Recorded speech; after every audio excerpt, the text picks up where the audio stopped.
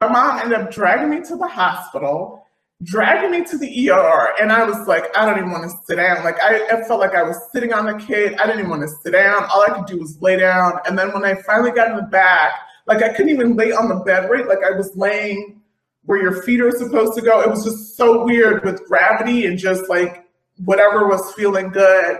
And so the crazy part is the ER doctor comes running in and he swears he knows the story before life even happens. He already knows what's going on. So he walks in there. He'd already read the file or whatever. So he sees my name, which is now you know my name. So now you light bulb goes off. He already knows. So he just walks in the room.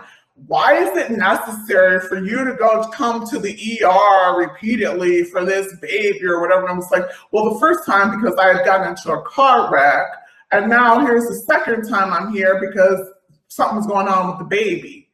And so he's like, well, I guess I'll check.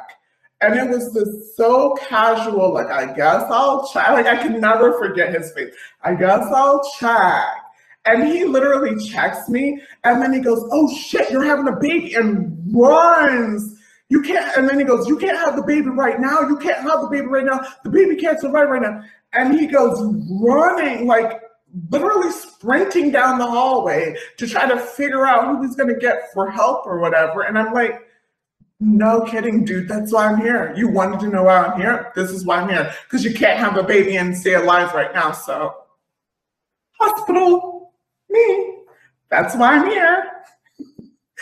It was so crazy. And then he was like, oh my God, I don't know what, I mean, he was so spastic and frantic. Like, I couldn't even believe he was a doctor. I'm just like, dude, you gotta calm down. Like we can't do this.